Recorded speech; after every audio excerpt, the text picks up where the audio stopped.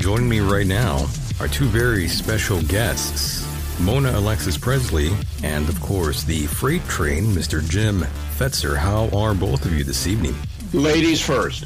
I'm doing fine, thank you, Michael. How are you doing?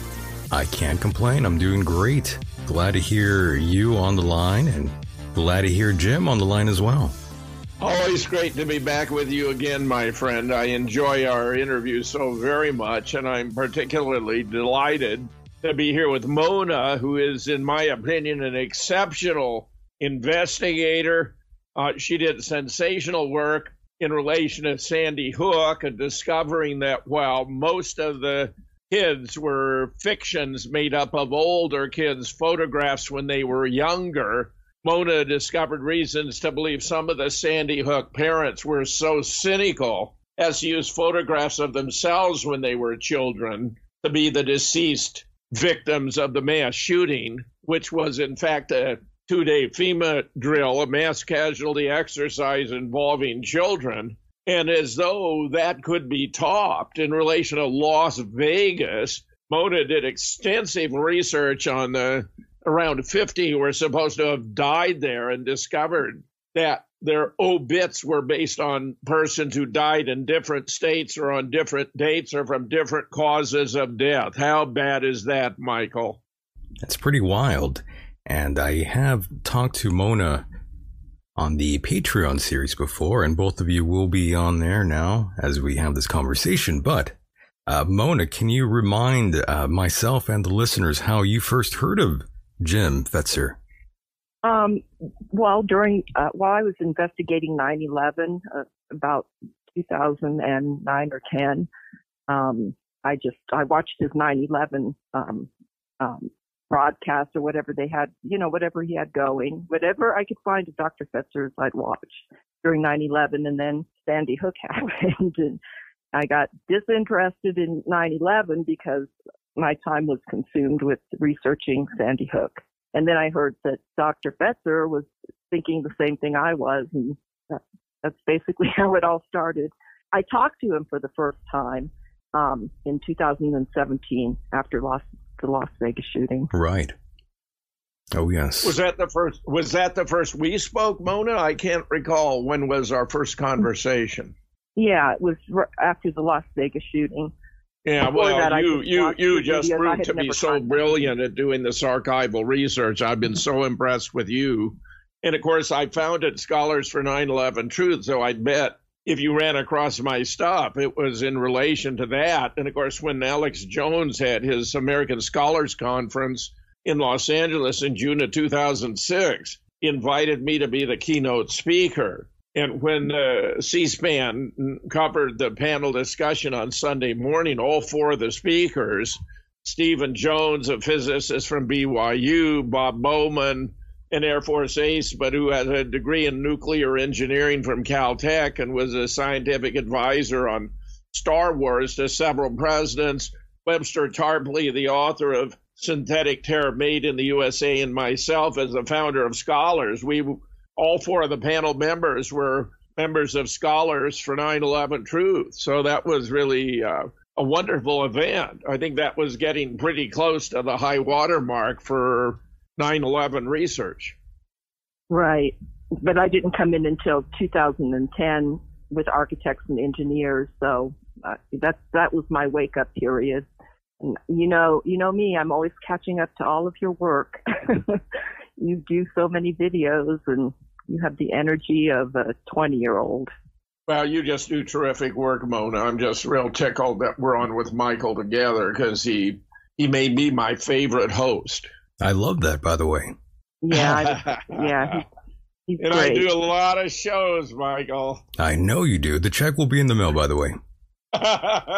Well, I could use it for my legal defense fund. Oh, so, my. I would take it.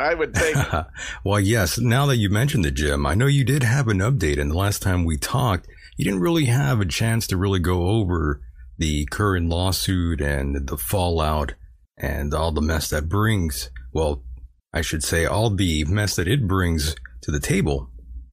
Well, there were a lot of oddities with my case. There are aspects I'm not allowed to address because of a court directive. Sure. But let me just say there were violations of the procedures for summary judgment. I wasn't allowed to present my defense. All the massive evidence I'd put together that nobody died at Sandy Hook, but only to focus on a specific document. I had two experts on documents who agreed with me. And yet the court simply set them aside as somebody else's opinion. By my understanding, the judge, in rendering a summary judgment, which turned out to be inappropriate for a defamation case, as even first-year students of law understand, he is supposed to adopt all of my arguments as the defendant to make a decision as to whether there would be anything that would inhibit him making a summary judgment, which is supposed to be only permissible if there are no disputed facts in this case, but where the authenticity of this document was very much in dispute. And then he went ahead and just set the experts' opinions aside as somebody else's opinion and ruled in favor of the plaintiff. I mean, it was really, truly outrageous. And then in my effort to expose it, the party who came and testified gave a video deposition under the name of Leonard Posner, who is one of the purported Sandy Hook parents, did not appear to be Leonard Posner.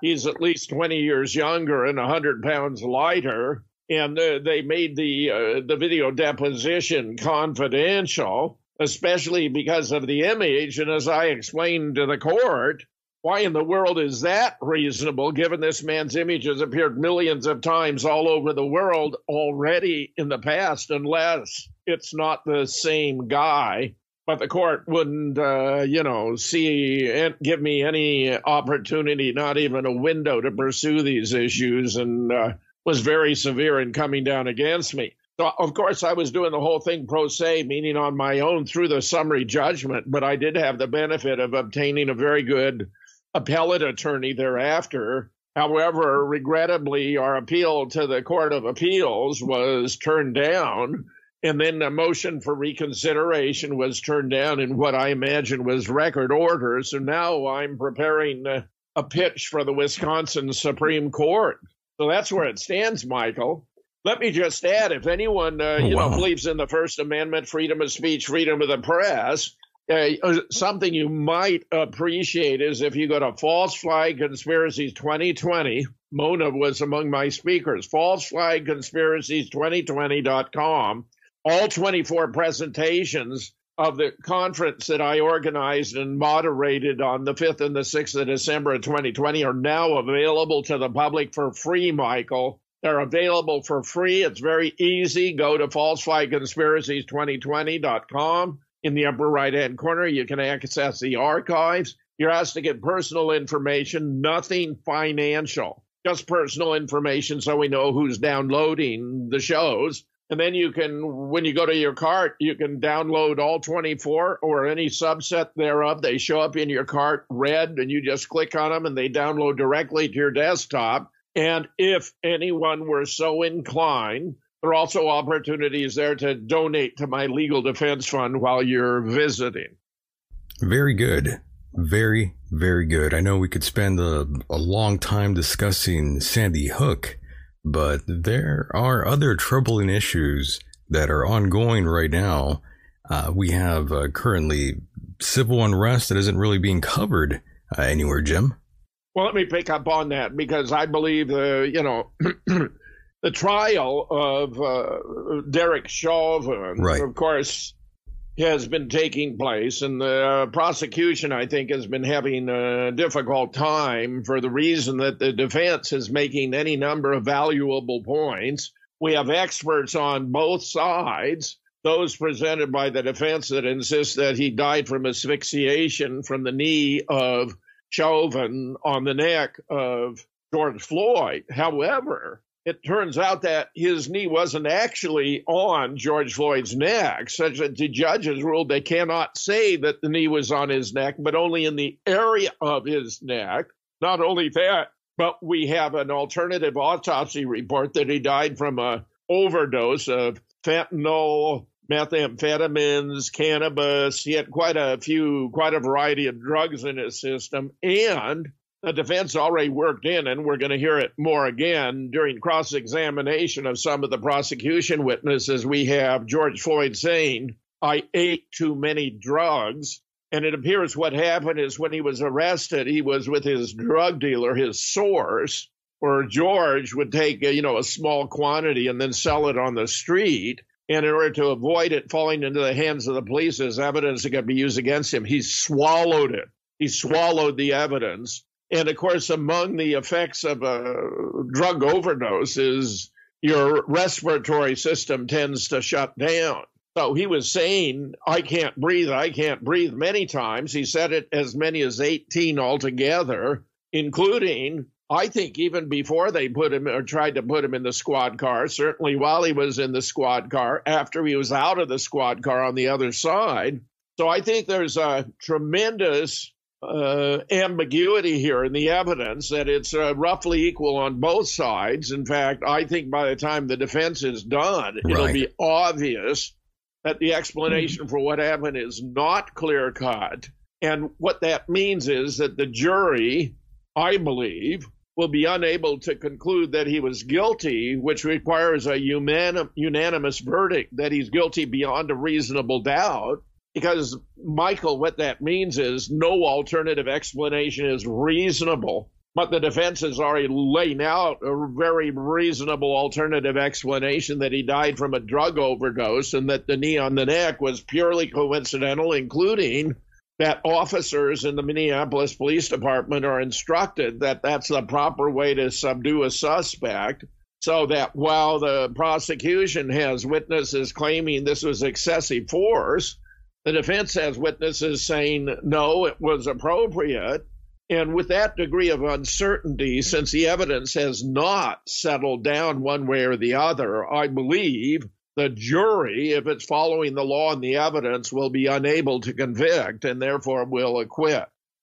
Now, and of course, what that means is we're going to have all Black Lives Matter. They're already threatening, have these protests if they don't find him guilty of murder. But he wouldn't have been guilty of murder in any case, even though we have 2 of the 3 charges against him are second and third degree murder. The whole thing was a bit much from the beginning, in my opinion. I have more to say about it, but those are the basics. And where it's remarkable in terms of the timing that we have this purported shooting of this fellow Dante Rice in a suburb adjacent to Minneapolis by a police officer, a woman with 26 years experience who claims to have mistaken her taser for her handgun and shot him by mistake.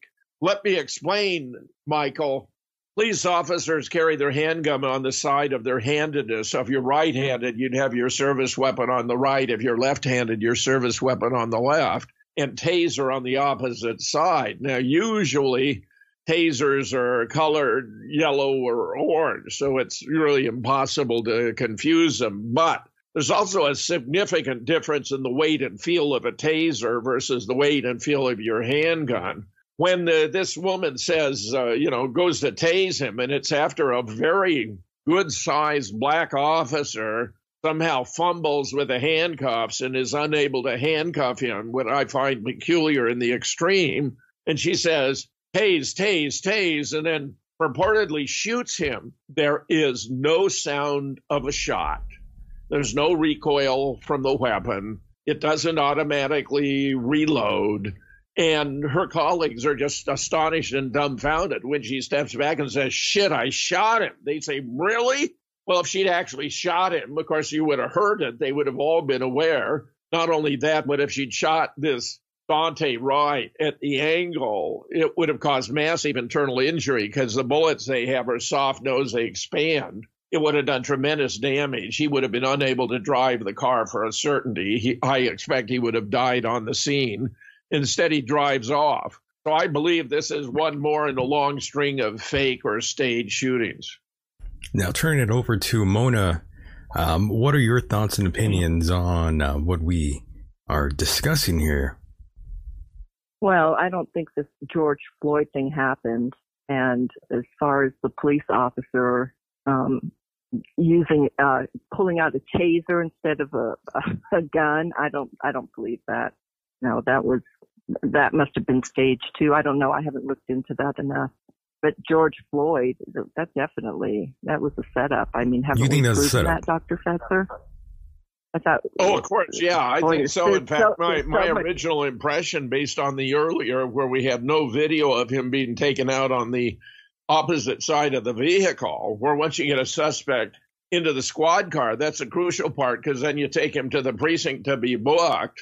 There are a lot of oddities about the video, including that it shows a gas station across the street where diesel gasoline is at 99 cents, which I understand hasn't been the case in Minneapolis since 1987. The police car has the word police on the license. That's very peculiar. Police cars have normal license plates. I mean, they're official government, but they don't say police. That's like a vanity plate. And from my initial investigation, it appeared to me that something very strange was going on because this George Floyd is a big guy. I mean, he's at least 6'3". He had hair on his head and he was manacled in the back when he was put in the squad car. And yet when we see Derek Chauvin kneeling on him, suddenly he's bald, no hair on his head, and his hands are in front of his body. And indeed, I have a video where you can see where he's lifted up to put on a gurney. He has no legs, where it appears they were using a Sigma 7 African-American training dummy in lieu of a real person, George Floyd, which I even reported during the False Flag and Conspiracies conference. Anyone can check it out. If they pick up, I made 3 presentations there. One was on Sandy Hook, my most recent review of the evidence there. Another was on the application of scientific reasoning to sort out these false flags and determine whether they're authentic or not.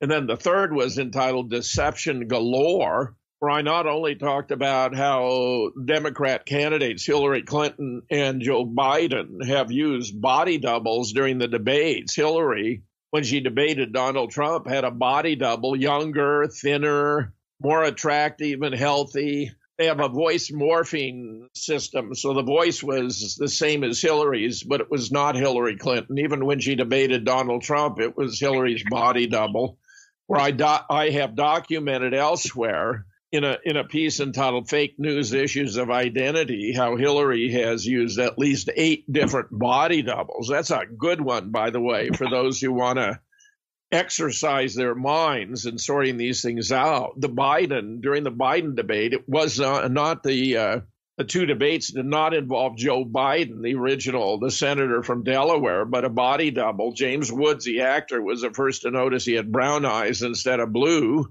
He has a thinner skull. His ear comes down and attaches directly to the skin, whereas Biden had lobes. In other words, they curl up when they come to the skin.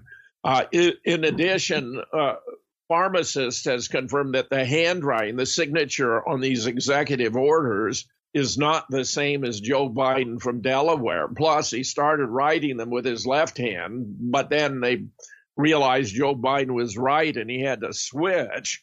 I also looked at the social interaction with Jill, and it's completely different. When Jill and Joe Biden were together, they'd be hand in hand, arm in arm. She'd be beaming. She absolutely adored the guy. And he'd have this shit-eating smile on his face. When she's with a body double, they're not hand in hand. She's not beaming. She's looking rather concerned. Right. And he does not have a smile on his face. It's fairly stunning when you get into it, Michael. But in addition, then I show how they faked the Jussie Smollett in Chicago event, the George Floyd in Minneapolis, and the Bubba Wallace in NASCAR.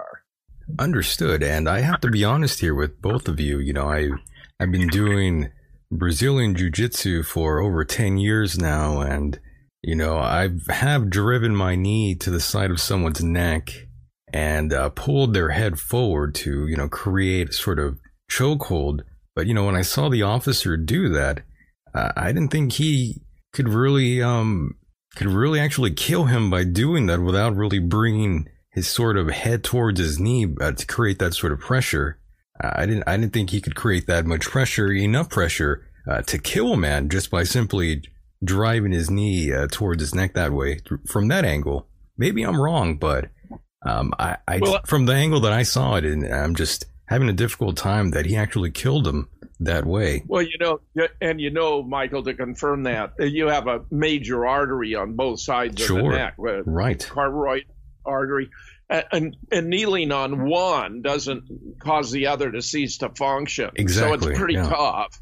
Yeah. And I'll bet you when you perform this jiu-jitsu act, your target didn't lose his hair. No. Because if you look at I mean, he's completely bald, and it's because it's his training dummy. I mean, I show you the training dummy that appears to, you know, of the type that appears to have been used. And by the way, it's manufactured by a company in Minneapolis by the name of Sigma 7 that got out of town. They moved from Minneapolis immediately when the rioting and looting began to break off. By the way, I wanted to say this other event, this is alleged shooting of Dante Wright that I'm suggesting was not authentic, was in Brooklyn Center, which is a relatively near suburb to Minneapolis. So the proximity and timing is very close. The timing is incredible. It's just as the prosecution concludes its case.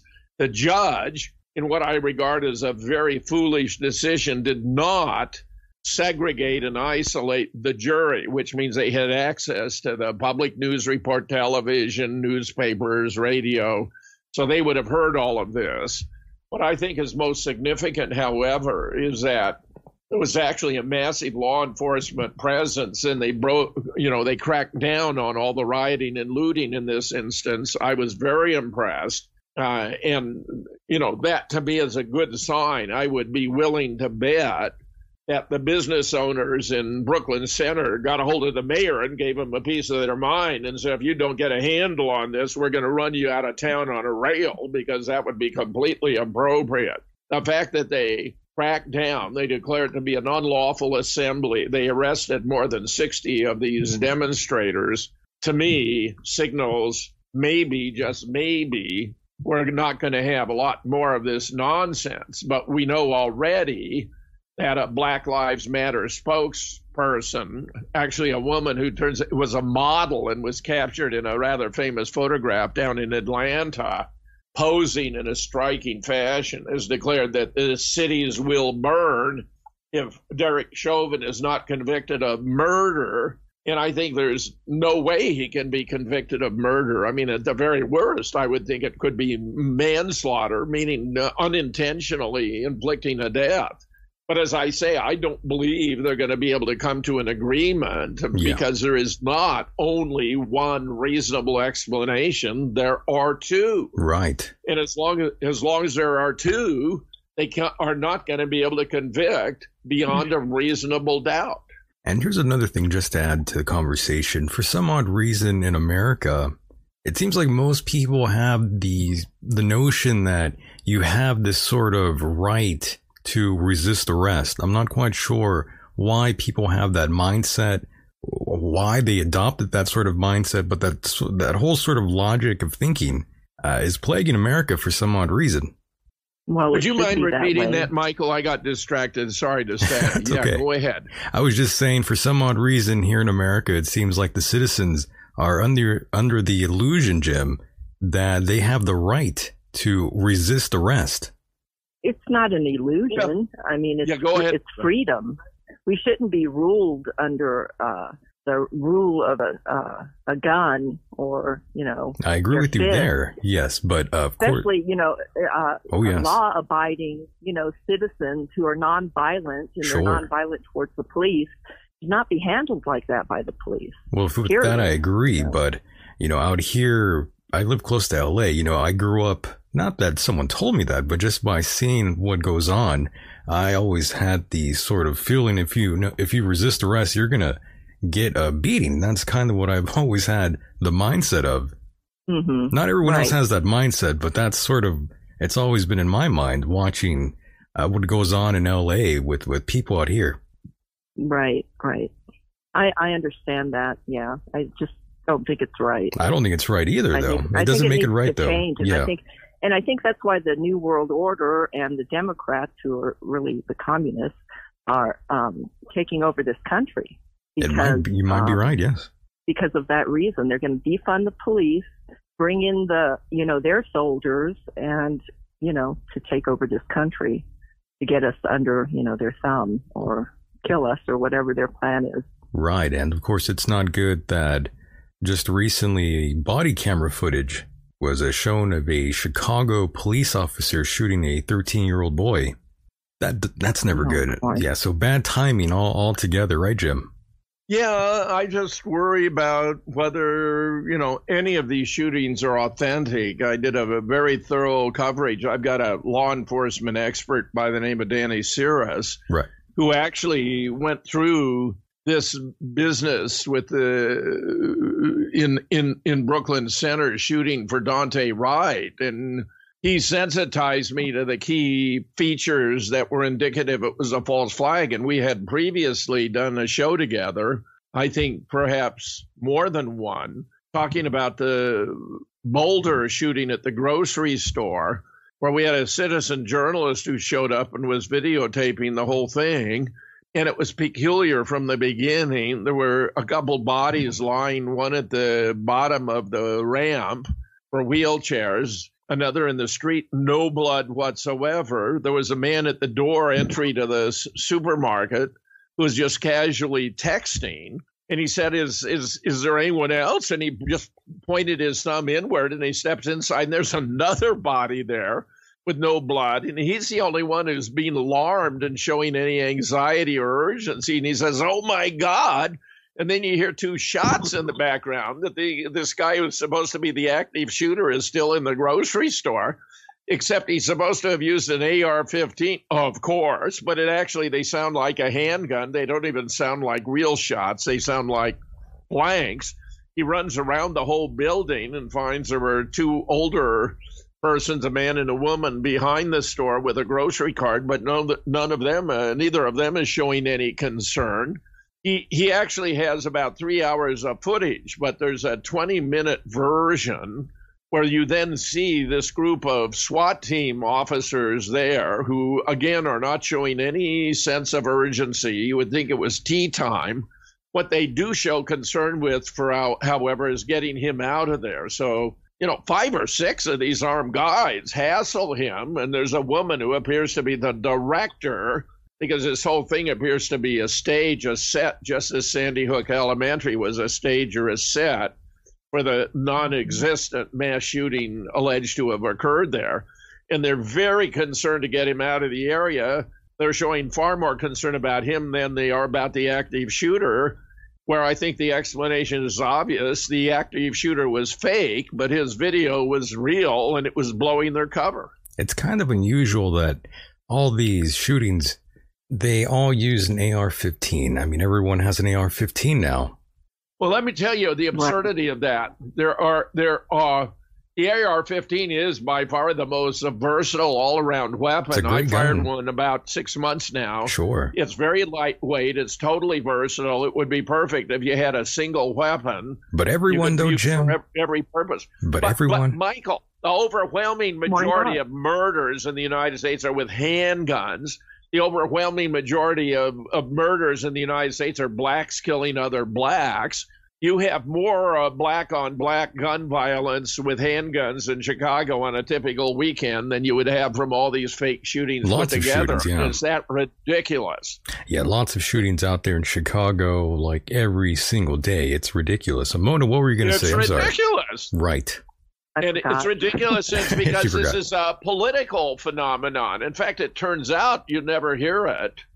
from the mainstream media, but Americans use guns to defend themselves from criminals millions of times every year. In fact, the most recent estimate I saw had that they're saving around 200,000 American lives every year because Americans are able to defend themselves with guns. So if you take guns away from law-abiding citizens and they're no longer able to defend themselves, you can chalk up another 200,000 deaths to criminals, because the Democrats are creating free fire zones where law-abiding citizens aren't allowed to pack. I mean, if you just allowed concealed carry in Chicago and got rid of free fire zones, gunfire violence would drop overnight, precipitously. In fact, I have a colleague, Dr. Ewan, who maintains a Fellowship of the Minds blog, who, like myself, is a retired professor, who superimposed a 2016 electoral map over a 2014 murder distribution map. In all the areas where murders are most prevalent are controlled by the Democrats. So what we have is a governance problem, a policy problem, and the Democrats are the responsible agent because they are literally allowing this to happen, promoting it to happen, and actually adopting policies that encourage it. Right. And of course, I did have an audio clip here to play of, I believe, Dan Bongino going heads up against Geraldo Rivera. Yeah, I love it. Go ahead. Did you hear that, by the way? No, I'd like to hear it. I have just posted a story about it. I'm going to have it on my show tomorrow with a transcript and so forth. Geraldo has become such a shallow, insignificant person. He used to, when he was kind of a tabloid journalist, do a lot of good for the country because he'd deal with issues no one else would deal with. It was wonderful. When the O.J. Simpson trial was taking place, for example, he'd bring together legal experts to discuss every day of the trial. I recorded the whole bloody thing. I shot a whole sabbatical over the O.J. Simpson trial. But since Geraldo went legitimate, he isn't worth a toot. The guy's useless. And his arguments here are pathetic. Go ahead, play it, Michael. I want to hear it. Here we go. Now, just because you weren't a police officer doesn't mean you can't comment on policing issues. I always hate when liberals... By the way, hit pause. Mona, you can hear that, right? No. You can't hear that? No. Mm-mm. How about now? Say that about us. But, you know... Yep. All right, here we go. Whatever, going to dinner with a police CO captain doesn't... no, I'm not suggesting you are. I'm just saying that, you know, you don't understand police... Don't start minimizing my experience. Geraldo, can you shut up for 2 seconds? I'm a half a century. Listen, Geraldo, I'm not when you just be quiet. You try to undermine the foundation of my experience. Geraldo, I'm an expert witness tonight. Just keep talking. Let him talk. Then we'll let you guys go back and forth. I'm tired of this guy. He never shuts up. Dan, he's always got something to say. Go back to your statement. Go.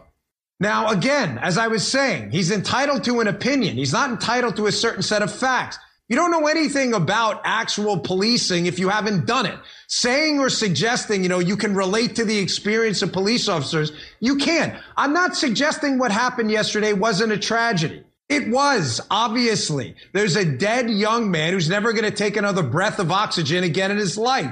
We don't have all the facts on this. We know she said taser. It appears to be a mistake and a fatal one. But we have a process for that. And just injecting race into this, Geraldo, which you do on these police issues constantly, when you have none of the data, you have no evidence whatsoever. There's a racial component to this. You're making me the issue again. Don't you have an argument to make that doesn't concern me? I'm not making you the issue. I'm responding to your dopey comments. You have no idea that there's a racial undertone to this at all. And you're saying, oh, black parents have to worry because they're black kids. You have no data to back that up at all. 20-year-old black kid. You're just further inflaming the situation, and the country will burn to the ground because of people like you who say dumb things like that with no evidence to back it up. How about people like you that don't credit the humanity of half the country? They are running scared. And they're scared of cops. And it doesn't matter that we love cops, or that blue lives matter, or that they're the thin line between civilization and anarchy. What matters? Stop pontificating and produce some actual data. You're a reporter, right? Because here's a 20-year-old kid. A 20-year-old kid has an expired registration. He ends up dead. in the same town where George Floyd was asphyxiated by a brutal cop's knee on his neck. So by those incidents, don't you see as a reporter, wait, hold on. By those two incidents, you've extrapolated as a reporter data that every black child in America should be afraid of the police. And that's rational to you. That's rational? Explain that reason, please. Talk to the mothers. Talk to the mothers of African Americans. See, you're doing the emotional thing again. Happened? You can't produce facts. Do you think all of this you can never produce facts. Do you think all of this rage, Black Lives Matter, you think that all this happened, defund the police, all this happened because of some fanciful liberal notion? It didn't. It happened because... By the way, I'm just hitting pause, and I just wanted to quickly add, wouldn't it be great to have these two have like a show together? No, Geraldo is so shallow. I cannot believe it. I mean, he's a totally insubstantial person. I have seen him interviewed many times on these shows on Fox, and I've never heard him say one significant thing that was true.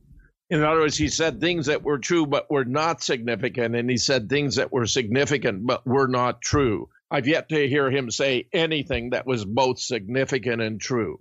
If you could actually produce some data to back any of this up, rather than citing a Marxist group like Black Lives Matter, who calls out when do we want dead cops, when do we want them now?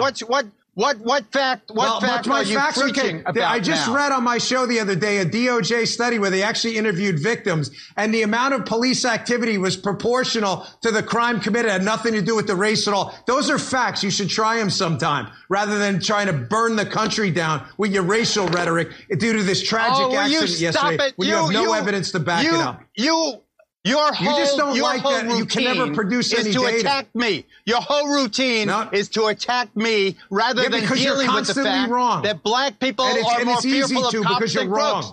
Yeah, because you're wrong. You don't actually have any data to back it up. I'm not attacking you. You're on a national show doing what you do, trying to incite some kind of racial strife in the country. What are you trying to incite? You have no evidence to back it up. And you don't like it that I call you out. I'm on Fox News now. I submit to you that the majority of our audience agrees with you. And I don't care, because I have to voice for these people whose voices are obviously not resonating with you. These people are fearful of cops. Why? Because there's a black kid, he's 20 years old, and he has an expired tag, and he's dead now. Because of you telling him. No, I actually was a cop, and I know cops, and the people I work with, they have no reason to be fearful of. You had dinner with a cop once. It's not the same thing. We lost 100 cops. Geraldo, we also lost 100 cops already this year. How many black people did we lose, Sean? Listen, I love cops. I've said it before. Excuse me. I'll say it again. Geraldo, you try to make me the issue because this is the best part, every Jim. single human life from God is important. Let's all agree on the basics here. But when we can't, every time a cop pulls somebody over, they don't know what they're going to face. Those are challenges those are challenges. Now, the bad cops need to be weeded out. Let me put up on the screen really quick here. I've been advocating for more training and advocating for non-lethal alternatives. I told you about this gun that I bought. It's called a burner. And the burner gun literally is pepper spray and tear gas. Right? I'm a customer. I don't have any financial interest in it, if you're wondering at home. This is an alternative for police. Instead of being close to somebody like with a taser, you can actually use it. I'm a pretty good marksman. I can hit my target at 40 feet away. There's an alternative. The fact that we're not using technology is stupid. We need every cop to have alternatives like this in their arsenal so they don't always have that one option. All right, I got to get to some breaking news. Geraldo, thank you. Dan, thank you. And it's over.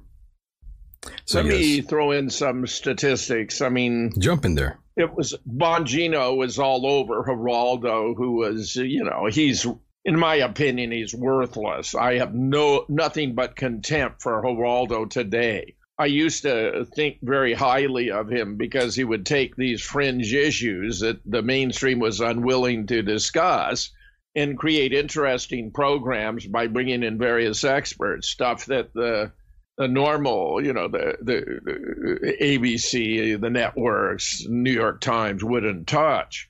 But on this issue, he could not be more wrong. He's acting and speaking on the basis of anecdotal evidence. Here's some statistics. murders of blacks and whites in the U.S. in 2013, for example, per 1 million members of the murderer's race. Blacks killed by blacks, around 55 per 100 million. 55. Whites killed by blacks, around 10. Whites killed by whites, slightly over 10. Blacks killed by whites, less than 1. Less than 1.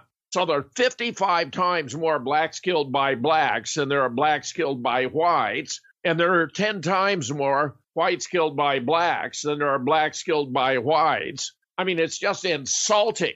Here's another statistic for you. This is New York City in 2014, crime statistics. Arrests for violent crime.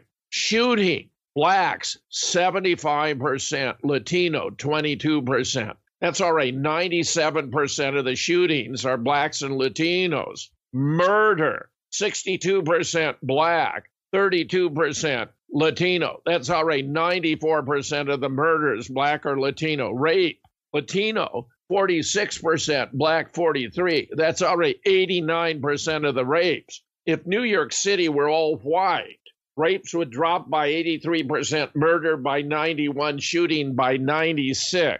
But all we ever hear about from Black Lives Matter is blacks killed by whites. Whereas I say 55 times more blacks are killed by blacks than blacks are killed by whites, which is a very rare occurrence. But they're giving it massive publicity. This is the elementary fallacy known as special pleading, employed by used car salesmen and propagandists and attorneys, where they only give you the evidence favorable to their side and ignore all the rest. It's also known as the method of selection and elimination. Select the evidence favorable to your side and eliminate the rest. That's what's going on here. And we expect propagandists for Black Lives Matter and so forth to do it. We think that someone like Geraldo, who's a commentator on a major network, is going to do better, but he falls short every single time. I tell you, I've had enough of Geraldo. I don't care if I never see him in any context whatsoever, because I know when he shows up, what he says is going to be superficial, shallow, and almost certainly false. Are you saying that you want to, like, flush him down a toilet, Jim? Kind of like this. So you want to do that to him, Jim? That's not fair. I mean, his opinions are worthless. And I tell you, he used to be an interesting guy. He used to make a difference. He no longer does. Since he went legit, he thinks he's big stuff, but he's really just an airhead. He's really a very insignificant person. I'm embarrassed whenever they have Geraldo on. And I thought Dan Bongino was very appropriate in going after him hammer and tongs. Again, I feel like they deserve their own show together. That was good. Yeah, it was good. It was good TV. I think they could. It wouldn't be. You couldn't listen to it. Yeah, Mona, your thoughts about all of the above. Yeah, Mona, go ahead. They all have an agenda. You know, that's why they sound either stupid or smart or, you know, charismatic.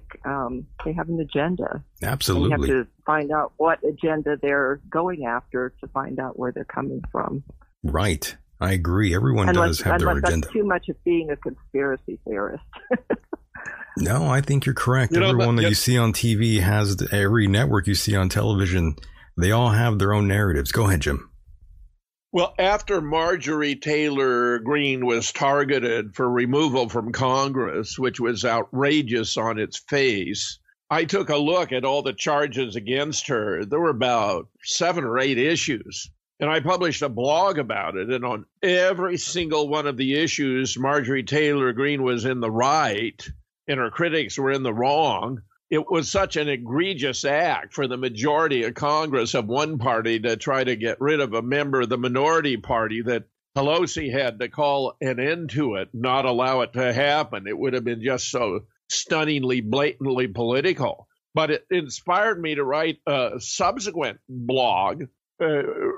Conspiracy theorists are investigating crimes. That's why they want to suppress us. You talk about conspiracy theories. We should all be conspiracy theorists because we should all want to get to the heart of the matter, what really happened, who was really responsible, whether it's JFK, 9/11, Sandy Hook, the Boston bombing, Orlando, Dallas, Charlottesville, Parkland, Las Vegas. Every one of us ought to be a conspiracy theorist, and I've been doing my best to establish the case for why that is so. I introduced the alternative notions of conspiracy analysts and conspiracy realists, and Mona used that as her own designation for a couple of blogs she authored that I published at jamesfetzer.org.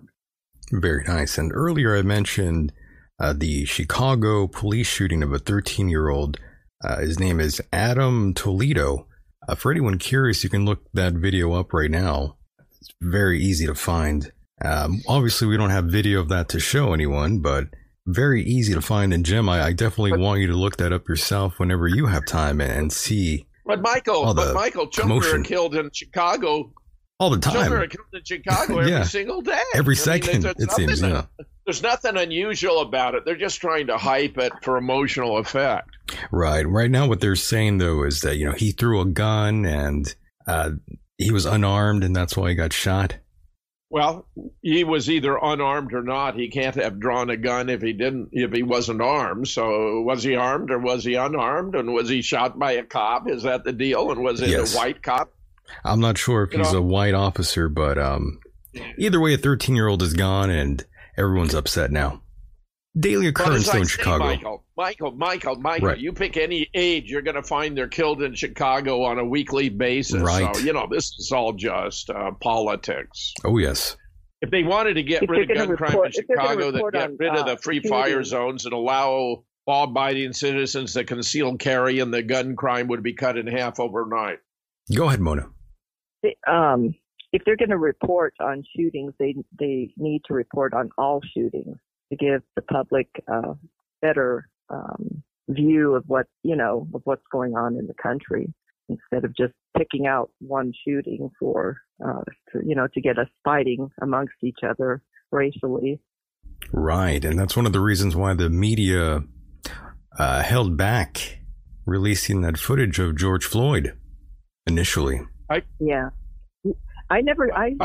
recently saw that video.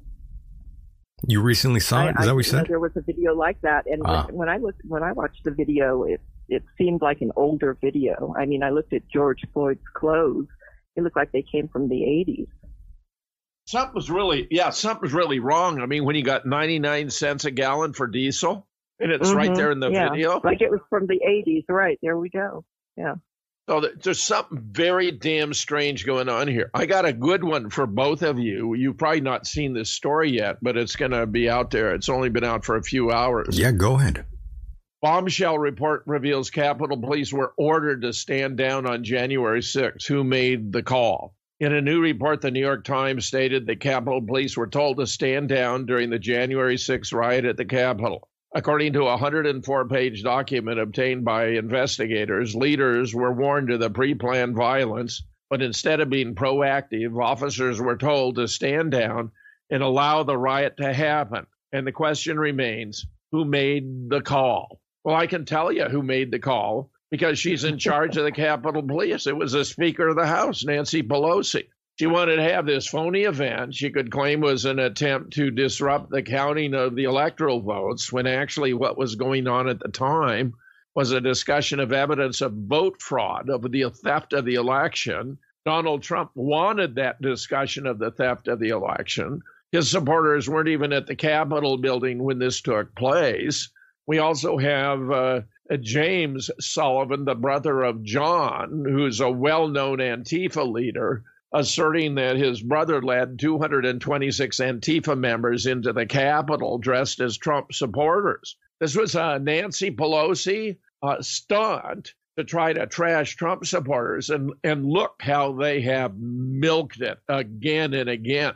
There's an interesting paragraph at the end of this story. Get this. The report offers the most devastating account to date of the lapses and miscalculations around the most violent attack on the Capitol in 2 centuries. A couple of months ago, the mainstream media thought the idea that the Capitol Police let protesters into the Capitol building was a conspiracy theory, but now they're reporting it as truth 3 months too late. And I reiterate, this story is in the New York Times. That's pretty stunning all by itself. Yeah, I've even heard about that. That's why I'm telling you, just come out, Michael. You'll be hearing about it tomorrow. Wow. Yeah, hopefully that's not the case. That they allowed this to sort of happen. Well, of course they allowed it to happen, but you knew that. I mean, the whole thing was staged. It was to tarnish Trump supporters and disrupt the discussion of the theft of the election. Trump was speaking until 1:11. These events were taking place long before, as early as 12:45. They were already calling for police reinforcements, and Trump people weren't even there yet. As I said, nobody who goes to a Trump rally leaves while Trump is speaking. As I said, it was a mile and a half away. By the way, Jim, as I said that, I was throwing the quotations in the air. Yes, okay. Oh, yes. Yeah, very interesting. We remember when the police let the protesters in. They just let them right in. I mean, it was ridiculous. Yeah, there's even more audio. Of the story. It says the Capitol Police had clear advance warnings about the January 6th attack that were previously known, including the potential for violence, in which Congress itself is the target. Yeah, there's audio and video of that. Instructed by their leaders not to use their most aggressive tactics to hold off the mob, according to a scathing new report by the agency's internal investigator. A 104-page document. In the 104-page document, the Inspector General, Michael A. Bolton, criticized the way the Capitol Police prepared for and responded to the mob violence on January 6th. The report was reviewed by the New York Times and will be the subject of a Capitol Hill hearing on Thursday. So they apparently had a hearing already today about it. Mr. Bolton found that the agency's leaders failed to adequately prepare despite explicit warnings that, and this is, of course, the propaganda part, pro-Trump extremists posed a threat to law enforcement and civilians, and the police used defective protective equipment. He also found the leaders ordered their civil disturbance unit to refrain from using its most powerful crowd control tools like stun grenades to put down the onslaught. But they weren't pro-Trump extremists. They were Antifa dressed up as Trump supporters. I mean, this was so blatant at the time, Michael. I mean, it's just we have a garbage news today. It's all propaganda 24/7. There's hardly a word of truth in anything you get from the mainstream anymore. And by the way, we are coming to a close very soon here. I don't want to take up too much of your time, Jim. I know we started kind of late. So, I do thank you for hanging around and spending some time with us and our listeners here. And Mona, you too. I know we had a bit of a miscommunication. The message got lost in translation, as they say. But here we are, and we've been having a fun conversation. And yes, Jim, the news, the U.S. Capitol Police officer has been cleared of any wrongdoing in the fatal shooting of that Air Force veteran, Ashley Babbitt, I believe her name was.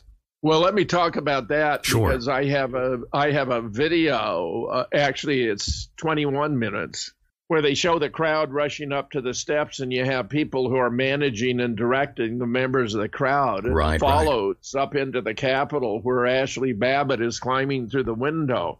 Now, here's what's crucial. She's nowhere near this guy who allegedly shoots her. And when he fires at her, no one in the crowd even flinches, Michael. There's no ducking for cover. There's no surprise. It's as though it were all staged. And I submit it's as though it were staged because it was staged. She's gently laid on the ground. There's no apparent blood. We actually see her given a little packet of fake blood just before she lies on the ground. There's no EMT to give her medical attention. She's actually eventually taken out, being carried by her feet and by her shoulders, which, of course, is completely inappropriate. There's no telling how much aggravation of a wound civilians can do. This should only be done by medical experts, but it didn't happen because the whole thing was staged. This was so they could talk about the Capitol assault as having been deadly. This is all for public relations, all for publicity. The deadly attack, which we know was orchestrated, and because Nancy Pelosi is in charge of the Capitol Police, the only authority who could have told them to stand down and to allow the rioters enter, which they did, was Nancy Pelosi. Let's say that this did happen, however, and she did get shot. You know, a lot of people were saying, why aren't they releasing the police officer's name? You know, I saw that on television. I saw people writing that online. To be honest with you, though, Jim, if somebody was breaking into my house and, you know, I am armed, you know, I'm not going to really hesitate to, you know, fire off a warning. You know, I'm going to try my best to go for the kill, to be honest. I'm not going to lie to you about that. What? Michael, that's talking about breaking into your house. You have every right. This is the Capitol building. I'm just saying. Yeah, and you're completely right in your stance, but the situation involving her in the Capitol was completely different. Oh, I know. I'm just saying, law enforcement officers are not entitled to shoot unless they're facing the potential of grievous bodily harm. She wasn't even in the hallway where this officer was standing. I guarantee you this was totally fraudulent. Totally fake. What were we going to say, Mona? Go ahead. The whole thing was staged. It was staged? Mm-hmm. That's what they said in that report. It does seem orchestrated.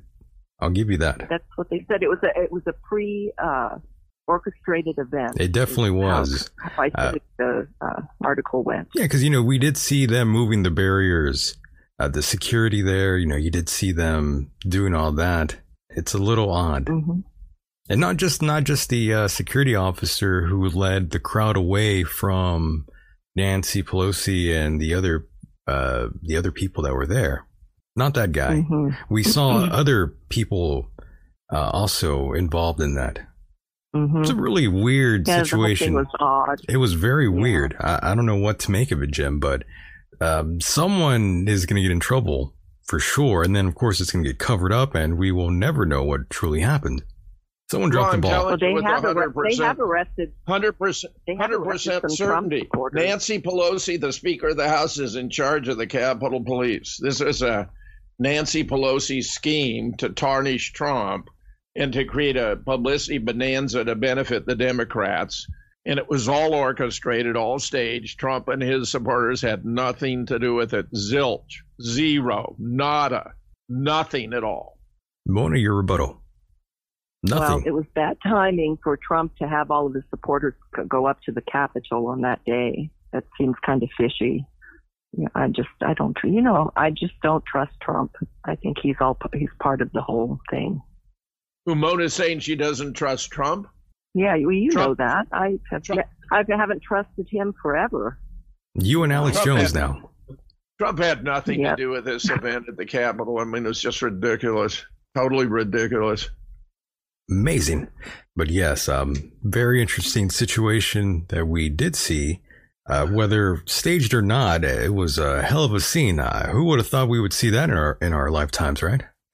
To be honest, crazy. It was wild. Crazy. They're using Hollywood script writers, Michael. This whole thing.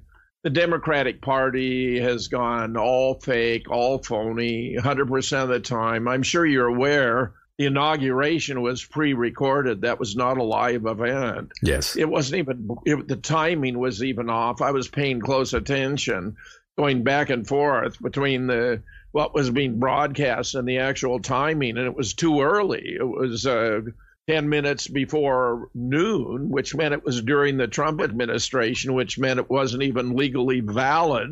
Turns out the pre-recorded inauguration had been released or accessed in Spain 7 hours earlier. I have a friend who was switching channels, and when she switched channels, she saw different parts of the inauguration on different channels when it was all supposed to be broadcast in real time, which would have made that outcome impossible. We have a woman in pink and a woman in white who now they're in one position, now they're in another without having moved. We had Jill shoes from tan to blue to tan.